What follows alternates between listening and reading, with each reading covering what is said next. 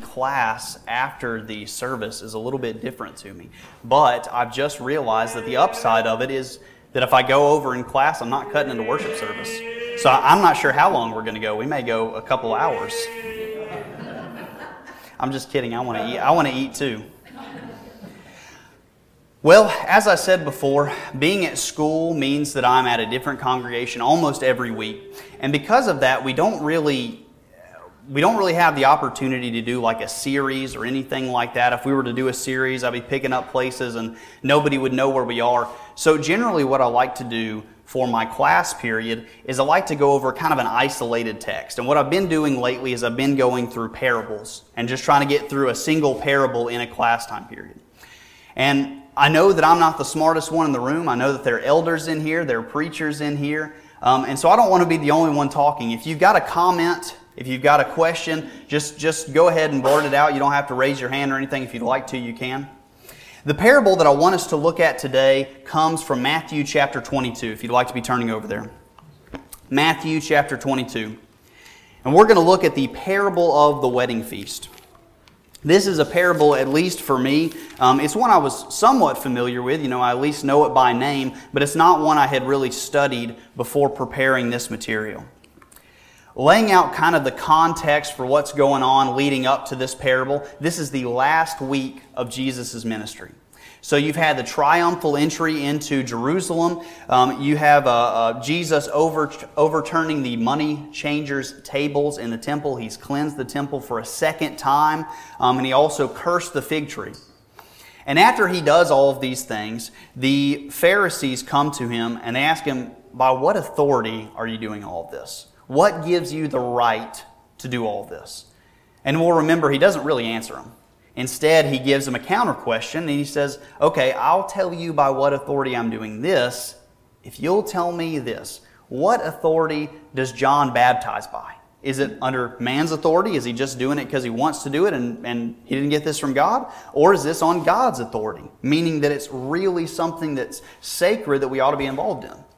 And they couldn't answer him. They knew if they said it's from God that they weren't obeying what John said, and so that they would be realized as hypocrites. And if they said it was from man, well, the people knew that John the Baptist was a prophet, so they were stuck and they were in a dilemma. And it's on the cusp of this conversation about authority that Jesus gives this parable of the wedding feast, and he shows them there's an authority that you ought to be submitting to that you're not submitting to. All right, so that's kind of the background leading up to this parable. I want to start off and do you all generally read in Bible class? Do people?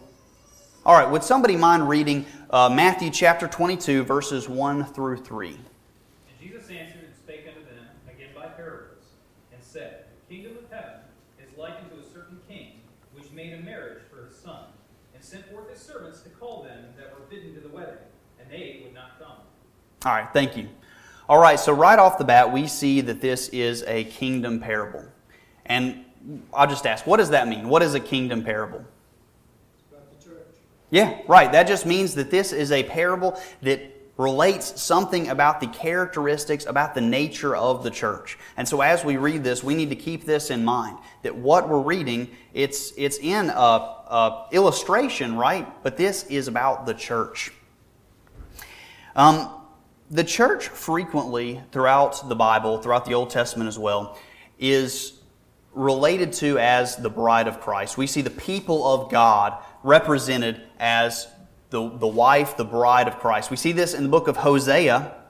You remember the children of Israel, they had been unfaithful to God. And to illustrate this, God said to Hosea, I want you to marry this prostitute. And all the trouble that came from that was to illustrate this is what it's like for God being married to Israel. In the New Testament, in Ephesians 5, we read all of these ways in which a husband and wife ought to treat one another. This is how a husband and wife ought to behave. And in verses 31 and verse 32 of Ephesians 5, it says, For this reason shall a man leave his father and his mother and be joined to his wife, and the two shall become one flesh. This is a great mystery, but I speak concerning Christ and the church. So this language that's being used in this parable, this is a marriage feast. A master made a marriage feast for his son. This is pretty familiar to them. This is pretty familiar language. So it says that there were these people, they were called to this wedding feast. Who would these people be? These people that were initially called to the wedding feast. Right, I heard somebody say it. These would be Jews. In the Old Testament, the Jews were God's people. But in a sense, we're all called, aren't we? In Matthew 11, starting in verse 28, it says, "Come to me, all you who labor and are heavy laden, and I will give you rest. Take my yoke upon you and learn from me, for I am gentle and lowly in heart, and you will find rest for your souls. For my yoke is easy and my burden is light." Under the old law, the Jews were specifically the people that God had called, that God had made His people. But even under the old law, everybody, in a sense, was called, weren't they? Think about the city of Nineveh. Right. They were in sin, and God sent a prophet. He sent Jonah to them and said, repent. You may recall that there was a process under the old law where somebody that was a Gentile, right, somebody that was not part of God's people, they could become a proselyte. They would have to, if you were a man, you'd have to be circumcised, and then you'd have to submit yourself to the law of the Jews. But if you saw the Jewish people and you said, you know, we've got our gods and they don't really do anything, but this is real, like Rahab did. You could become essentially a Jew. And so everybody is, in a sense, called. Would somebody read verses 4 through 6 of Matthew 22, 4 through 6? Again, he sent forth other servants, saying, Tell them which are bidden, Behold, I have prepared my dinner. My oxen and my fatlings are killed, and all things are ready, come unto the marriage. But they made light of it, and went their ways, one to his farm, another to his merchandise. And the remnant took his servants, and entreated them spitefully, and slew them. All right, thank you. So we see here that the Jews, they were the first ones that were called, but the Jews rejected the invitation. In fact, they very harshly rejected the invitation. So we've seen that this is a kingdom parable. So this pertains to things, or this is in regard to things that pertain to the church. So essentially what these people are rejecting, they're rejecting the church. They're rejecting being in Christ. And as was mentioned before we did our giving, Ephesians 1 and verse 3, it says that all spiritual blessings are found in Christ. So what are some of the things that the Jews are rejecting by rejecting this invitation? What are some of the blessings that we can think of that are found in Christ? Yeah, salvation, right? That's probably the biggest one. 1 John 5 and verse 13 tells us that eternal life. Let me just go over there and read that. I don't have this reference down. 1 John 5 and verse 13.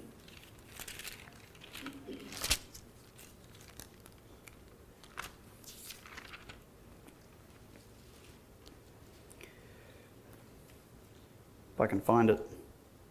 These things I have written unto you, that ye may know that you have eternal life, unto you that believe in the name of the Son of God. So this is something that is exclusive to people that are in Christ. And by rejecting this, they're basically saying, I'm not worried about eternal life. That's not something I really want. It's not something I need. What are some other blessings we can think of? What are some other things that we have in Christ that the world does not have? Yeah, forgiveness of sins. 1 Corinthians 6 and verse 11. Some others that I just thought of. I mean, there are many that we could list. While we're on earth, right, we have peace. We'll certainly have peace beyond anything we have here in heaven. But Philippians 4 and verse 7 says that we have a peace, or we can have a peace that surpasses all understanding. Matthew 6 and verse 33, it tells us that God cares for us providentially. We don't have to respond to God's invitation. God doesn't force us to be obedient to Him. It's just that. It's an invitation. We can take it or we can leave it. But when we reject God's invitation, these are all the spiritual blessings. I mean, we could really spend the rest of this class period just talking about the blessings that we have in Christ. And all of these things are what we're rejecting when we reject the invitation. And it's the same thing that the Jews were rejecting then. Mark 8 and verse 36, it says, "For what will it profit a man if he gains the whole world and loses his own soul? Or what will a man give in exchange for his soul?" And this is essentially what was going on. God had offered the Jews all these spiritual blessings. He had offered them salvation. And what they said was, this idol worship that the heathens around me, that they've got going on, that looks kind of better than what God's offering me. That looks like it's going to be a lot more fun. That looks like it's going to be a lot more enjoyable. This fornication that's involved in that, all of these sins, that looks better to me than what God has offered. And that's what we say to God. We are exchanging our souls for just the things around us, the things of the world. All right, so it says in our passage, it says that servants were sent out to invite these people. Who are these servants? Since we're dealing with the Jews in the Old Testament right now, who are the people that brought the message of God primarily to the Jews? Yeah, exactly. This is the prophets. In Acts 7 and verse 52, a passage we just read said that these people, they spitefully treated and killed these servants. In Acts 7 and verse 52, it says, which of the prophets, this is, I believe, Stephen speaking to the Jews. He's giving his sermon right before he's stoned. And he says, which of the prophets did your fathers not persecute? And they killed those who foretold the coming of the just one, of whom you now have become the betrayers and the murderers. In Matthew 21 through 24, we're in Matthew 22 right now, you've got several parables in there. And in, I think it maybe all of those parables, but at least in several of those parables, Jesus talks about the treatment of the Jews toward the prophets. And in the parable, I'm trying to think of which one it is, the parable of the wine press, right, where you've got the master and he's got a wine press and he sends in his servants. In that parable, the master, he sends in his servants one after another, and the Jews in this parable, the people that are working in the vineyard, they kill them.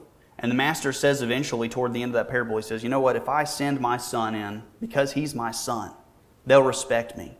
Or they'll respect him and they won't kill him. He'll be able to get his mission done.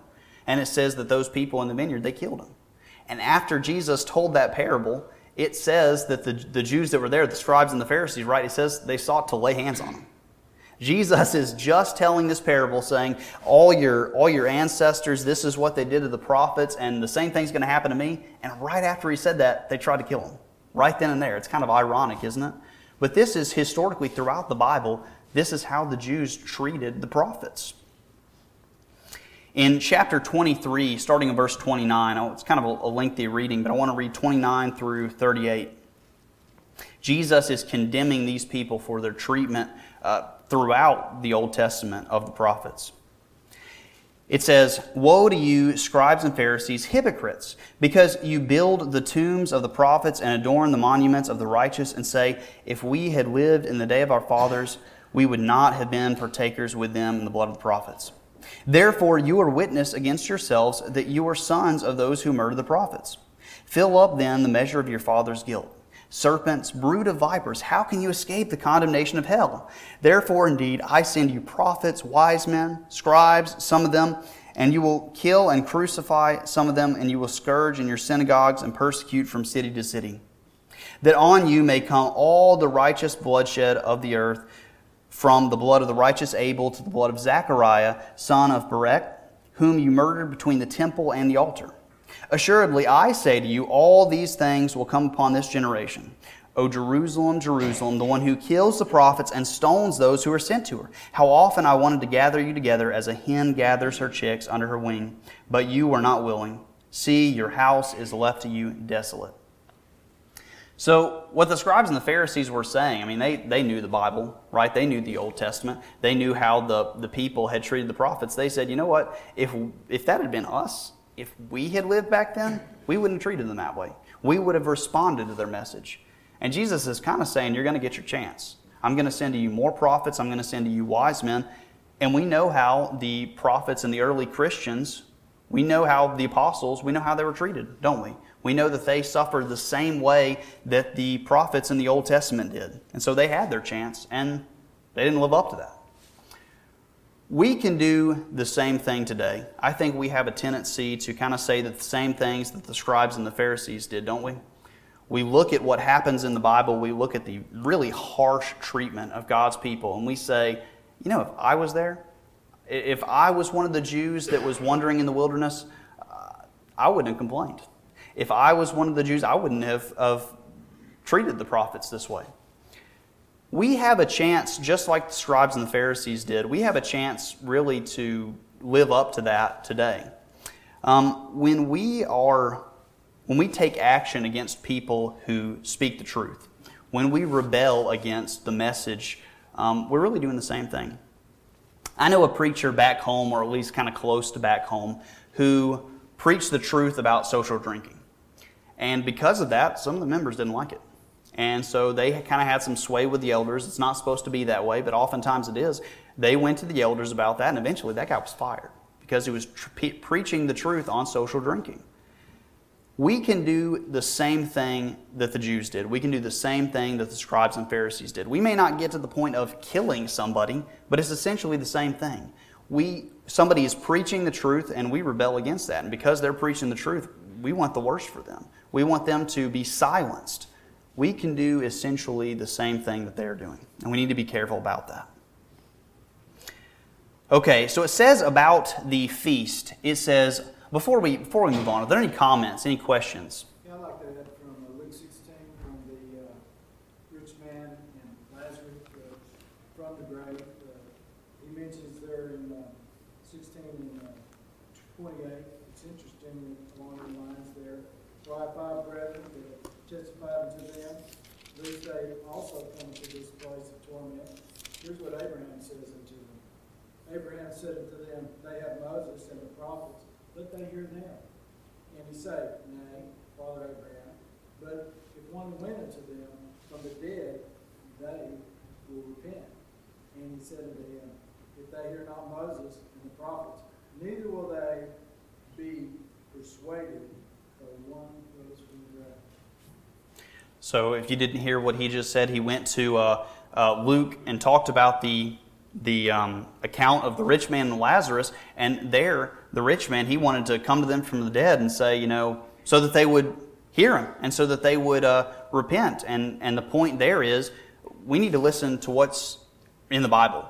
God's provided enough for us, right? And it's pretty similar to what Jesus said, right? I believe he was in Jerusalem. Somebody correct me if I'm wrong there. And they were kind of clamoring for a miracle. They had heard about all the things that he did, and he said, a wicked and perverse generation asks for a sign, but I'm not going to give you any sign except the sign of Jonah.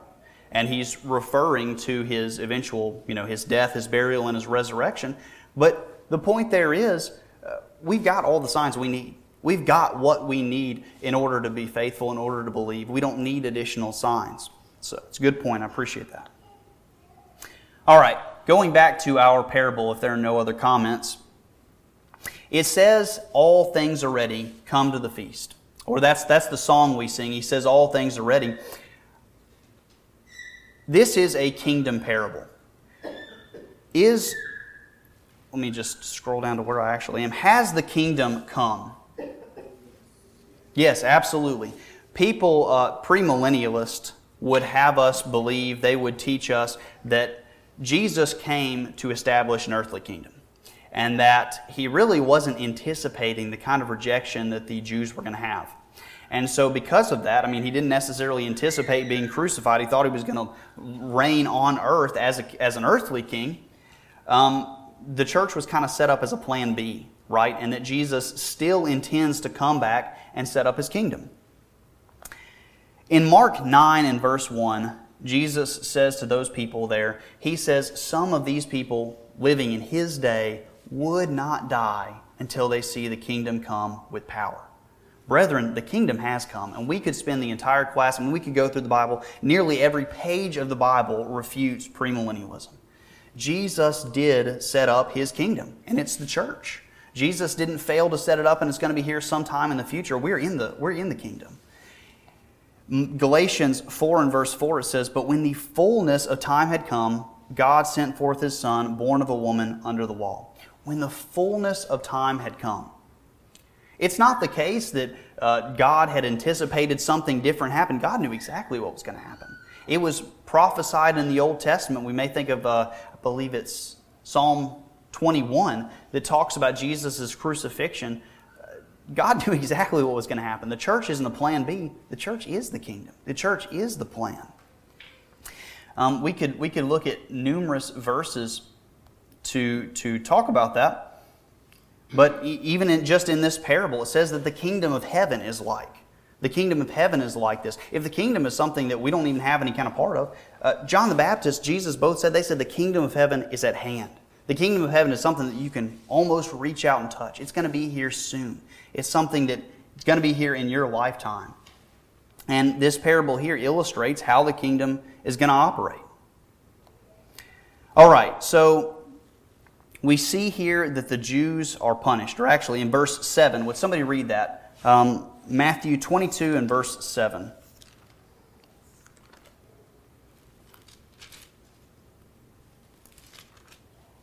But when the king heard thereof, he was wroth, and he sent forth his armies, and destroyed those murderers, and burned up their city. All right, thank you. So this has to do with the kingdom. We see the Jews in the Old Testament, they rejected God, and because of that, they were punished. People are somewhat conflicted on what this punishment may be. There are some people that would say maybe this is the punishments that the Jews received in the Old Testament. As we think through the Old Testament, there was kind of a cycle, wasn't there? Kind of started with the judges. The people would be obedient to God for a little while, and then they would fall away. And because they fell away, God would send somebody to oppress them. They would be oppressed for a while. They would see the error of their ways, and they would repent. And this kind of goes on and on and on, starting at the judges through really the rest of the Old Testament.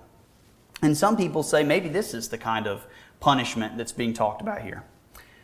Some people say it could be the destruction of Jerusalem. We could read about that in Matthew chapter 23, and that's certainly within the broader context of our parable. So perhaps it could be the destruction. Perhaps that's what could be referenced here. In Matthew 10 and verse 15, it says, "Assuredly I say to you," and this is Jesus talking to the Jews, right? Jesus had been preaching to the Jews, performing miracles for the Jews. He said, "Assuredly I say to you, it will be more tolerable for the land of Sodom and Gomorrah in the day of judgment than for that city." If we think about the time that Jesus was on earth, right? Throughout the Old Testament, they had the prophets. They had signs. They had miracles often. Many of them did. They had reason to believe. But imagine living in the day of Jesus. Probably nobody in all of history had more reason to believe, more reason to be obedient than the Jews in Jesus' day. They had been reading all of their lives about these things that were going to happen, about how Jesus was going to come, and now here he is. He's here, he's performing miracles, he's proving that he is indeed the Son of God, and they rejected him. And Jesus says it's going to be, in a day of judgment, it's going to be more tolerable for Sodom and Gomorrah. You know, the city that was filled with homosexuals and murderers, really terrible people that God destroyed with fire and brimstone. It's going to be better for them in the day of judgment than it's going to be for these people. And this is what I think, that it may be any number of these things, but this is what I think that this has reference to. The Jews as a whole, certainly not all Jews, but as a whole, they're going to be punished eternally for their rejection of Christ because they rejected God. God's going to reject them, right? God takes the persecution of His saints, of His people, seriously. It says here that because these Jews, because these people, they treated these servants spitefully, they eventually killed them. It says He destroyed them. God takes the way we treat His people, the way the world treats His people, He takes it very seriously. In Acts 9 and verse 4, Saul has been persecuting the church, right? It says that he was dragging people off to prison, Christians, and he was consenting to their death. And when Jesus came to to Saul on the road to Damascus, he said to him, he said, "Saul, Saul, why are you persecuting me?" He didn't say, "Why are you persecuting my people?" It was personal, right? Just like Jesus said, "Whenever you do this to the least of my brethren, you do it to me. Whenever you give one of the brethren food, it's like you're feeding me. Whenever you visit one of the brethren, it's like you're visiting me." Jesus says the same way. Whenever you persecute the the brethren, you're persecuting me. It is very personal to God when we mistreat Christians. And I think it's personal to God when we mistreat one another. So we need to be careful of that. And on the day of judgment, that will not go unpunished. In the Psalms, sometimes we'll come across an imprecatory psalm. And in those psalms, they ask the question, they say, how long is this going to go? How long are my enemies going to be able to fight against me? How long are they going to be wicked like this and mistreat me without going unpunished? There is a punishment coming for those who mistreat Christians, for those who mistreat God's people. On the day of judgment, there is a punishment for that. Are there any comments before we move on to the next portion? How far, what time do we go to? 11, okay. We got 20 minutes left. Any comments? Would somebody read verses 8 through 10?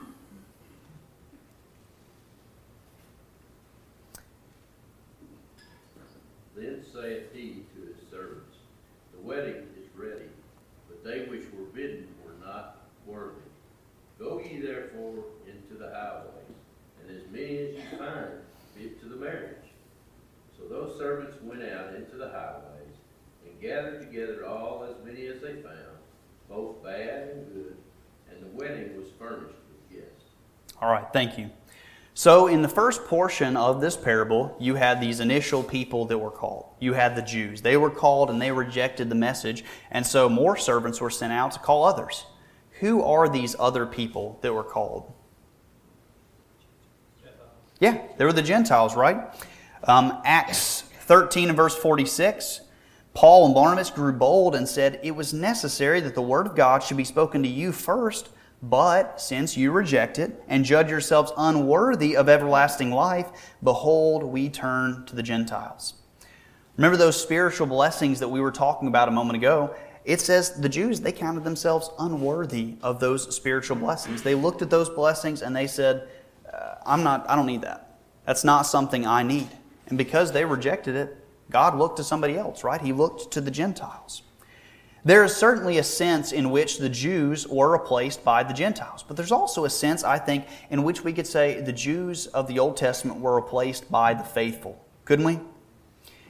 In Romans chapter 2, starting in verse 28, it says, for he is not a Jew who is one outwardly, nor is circumcision that which is outward in the flesh, but he is a Jew who is one inwardly. And circumcision is that of the heart, in the spirit, not in the letter, whose praise is not from men, but from God.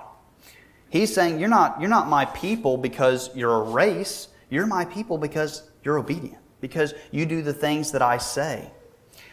Jeremiah 31 and verse 34, it says, no more shall every man teach his neighbor and every man his brother, saying, know the Lord, for they shall all know me, from the least of them to the greatest of them, says the Lord, for I will forgive their iniquity, and their sin I will remember no more. Under the old law, if you were born as a Jew, you were kind of born as one of God's people, right?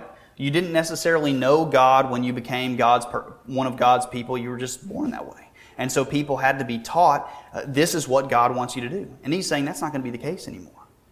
As Christians, we are born into God's kingdom. We're born into God's people through knowledge, right? We have to have a rudimentary understanding of what God wants us to do to even become a Christian. And so while under the old law it was racial, God had his chosen race that he wanted to really to spread the gospel, the good news of salvation to the Gentile nations. He had a chosen race. Today he has chosen his race through obedience. He has chosen those that are obedient to him. In Acts 10 and verse 34, it says that God shows no partiality. God doesn't care about race. In fact, we say that the Jews were replaced by the Gentiles, and that's certainly true in a sense, but they're faithful Jews as well, right? Or at least in Jesus' day they were. Think of the apostles. We think of Paul. We think of Barnabas, right? There were faithful Jews in that day. God doesn't care about race. It doesn't matter if you're a Jew, a Gentile, male or female, free or slave. We're all one in Christ Jesus. God's chosen race today is those that are obedient to him. When people are not willing to accept the gospel, we have an obligation to move on. In this particular parable, God first sent His servants to the Jews, and the Jews rejected it. And because of that, the wedding was going to be full. There were going to be people at the feast. So He sent out more servants to other people.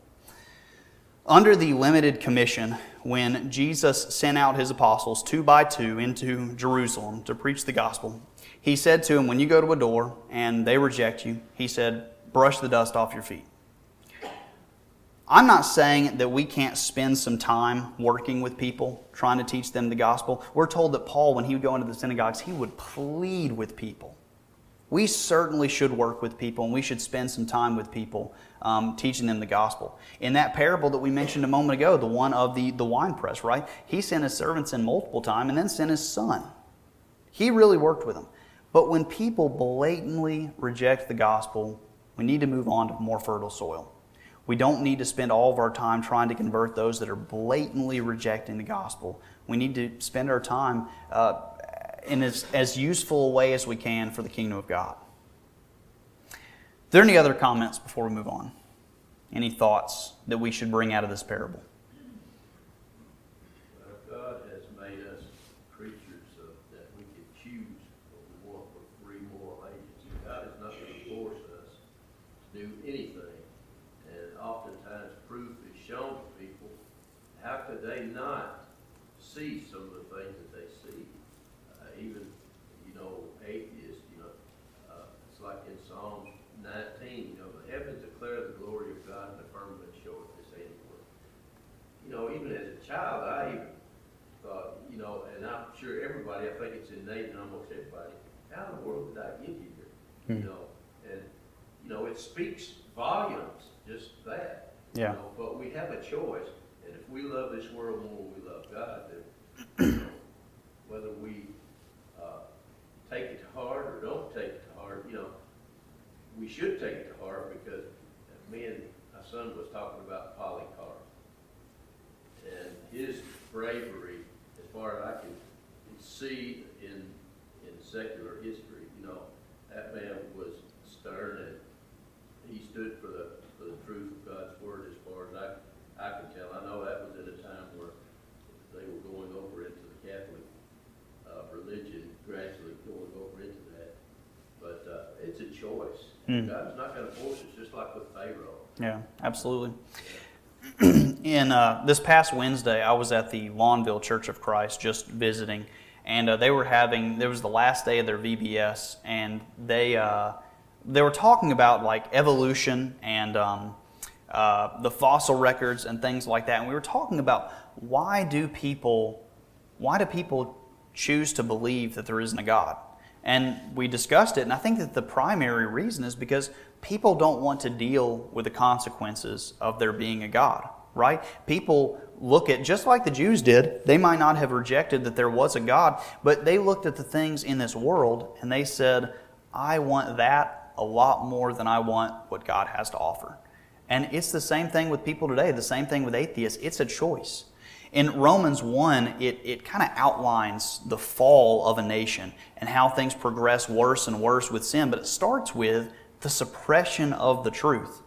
When we don't want to hear what it is God has to say, we can. We can suppress the truth. We can put that aside and say, I don't want to deal with this. I don't want to hear this. I don't want to see this. And we can look to the world. And that's the same thing that the Jews were doing. That's an excellent point. Thank you for that. Any more thoughts before we move on to the last portion of the parable? I'm just wondering about the Jews today. They're God's chosen people. I just wonder how many of the Jews today even follow the Bible. Yeah. I don't know that they can even really determine who is a Jew as far as racially today, right? Because you had the records for your lineage. Like to be a Levite, you really had to trace your lineage back to Levi to make sure that you were really a Levite. All that's been destroyed when the temple was destroyed. So, but certainly those that are practicing Judaism, they're not doing what it is that God wants them to do. Because throughout the New Testament, we're told you don't need to be engaging in Judaism anymore. Not that they're even following it properly, but we're told over and over, these things, they were like a teacher, right? They were like a pedagogy that was supposed to lead you to the new law. But now you're supposed to do these things that I've outlined for you. And the Jews rejected that. They wanted to do things the way that they had always done. So certainly they're not, however we look at it, they're not doing the will of God today. Certainly not. Would somebody read verses 11 through 14 of Matthew 22? 22, 11 through 14. And when the king came in to see his gift, he saw there a man which had not on a wedding garment. And he saith unto him, Friend, how camest thou in hither, not having a wedding garment? And he was speechless. Then said the king to the servant, Bind him hand and foot, and take him away, and cast him into outer darkness. There shall be weeping and gnashing of teeth. For many are called, but few are chosen. All right, thank you. So it seems in Judaism, right, it seems in this particular culture, when you were to go to a wedding, there was a specific dress code. I mean, it's not very dissimilar to what we have today, right? In a wedding, generally speaking, I know that there's a lot of deviation from it these days, a man will wear a suit and the woman will wear a white dress. That's generally speaking, that's the dress code, right? And they had something similar. They had a dress code for the wedding. What are our special garments in the church? To be a part of this wedding feast, what are our garments? Be clothed in Christ. Right, absolutely, to be clothed in Christ.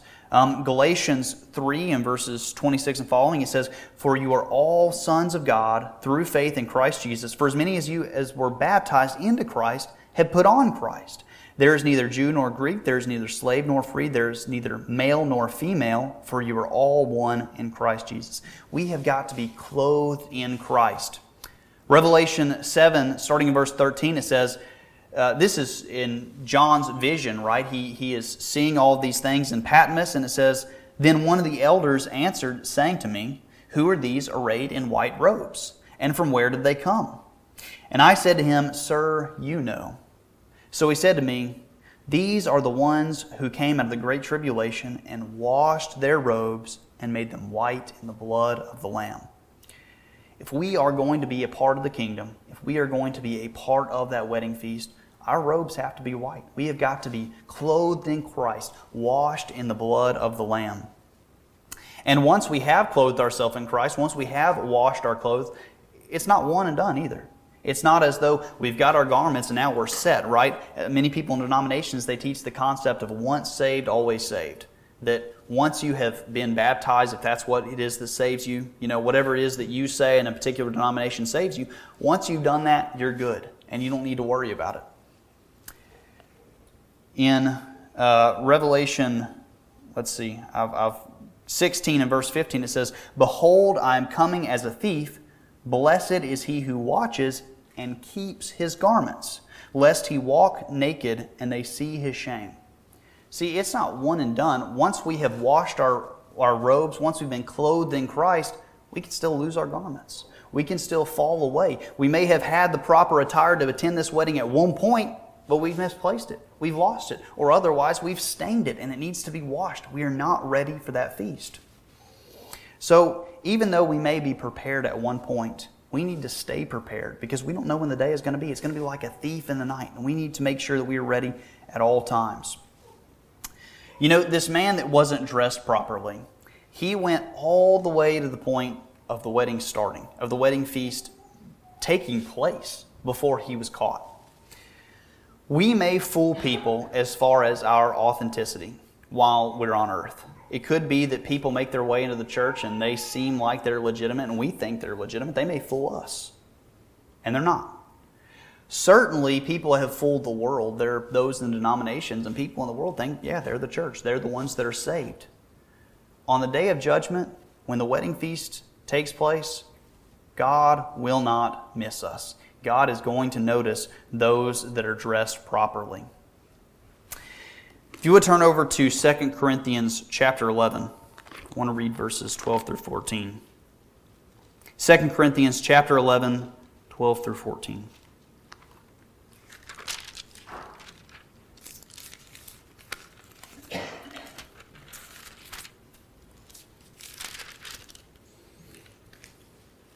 But what I do, that I will do, that I may cut off occasion from the desire, an occasion that wherein they glory, may be found out, even as we. For such men are false prophets, deceitful workers, fashioning themselves into apostles of Christ. And no marvel, for even Satan fashions himself as an angel of light. It is no great thing, therefore, if his ministers also fashion themselves as ministers of righteousness, whose end shall be according to their works. People may be able to fashion themselves. They may look like Christians, but their end is going to be according to their works. God is not going to miss. He's not going to make any mistakes. He's not going to see people that are not dressed properly and look over that. 1 Corinthians 4 and verse 5. Got the wrong reference here. 1 Corinthians 4 and verse 5.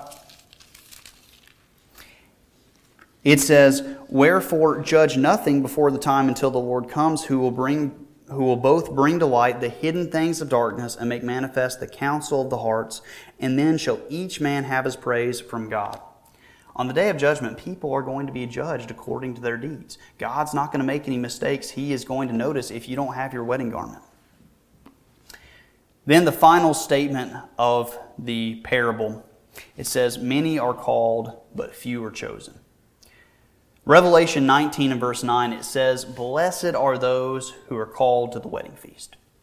It is a blessing that we have been called, right? We've all been called through the gospel, 2 Thessalonians 2 and verse 14.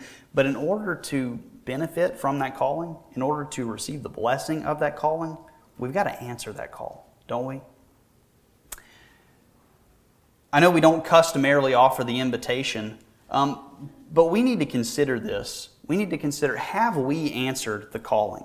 Are we a part of those that are invited to the wedding feast? And I think this morning, probably everybody in here is. At least most everybody in here is.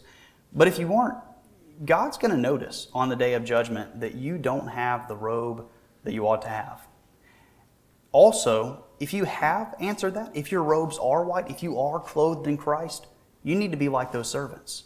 There is still room at the wedding feast. There is still room for more. And if you have been clothed in Christ, you need to go out there and bring the invitation to others. We need to make sure that we bring as many people with us to that wedding feast as we possibly can. We need to be as great an influence for the kingdom as we can.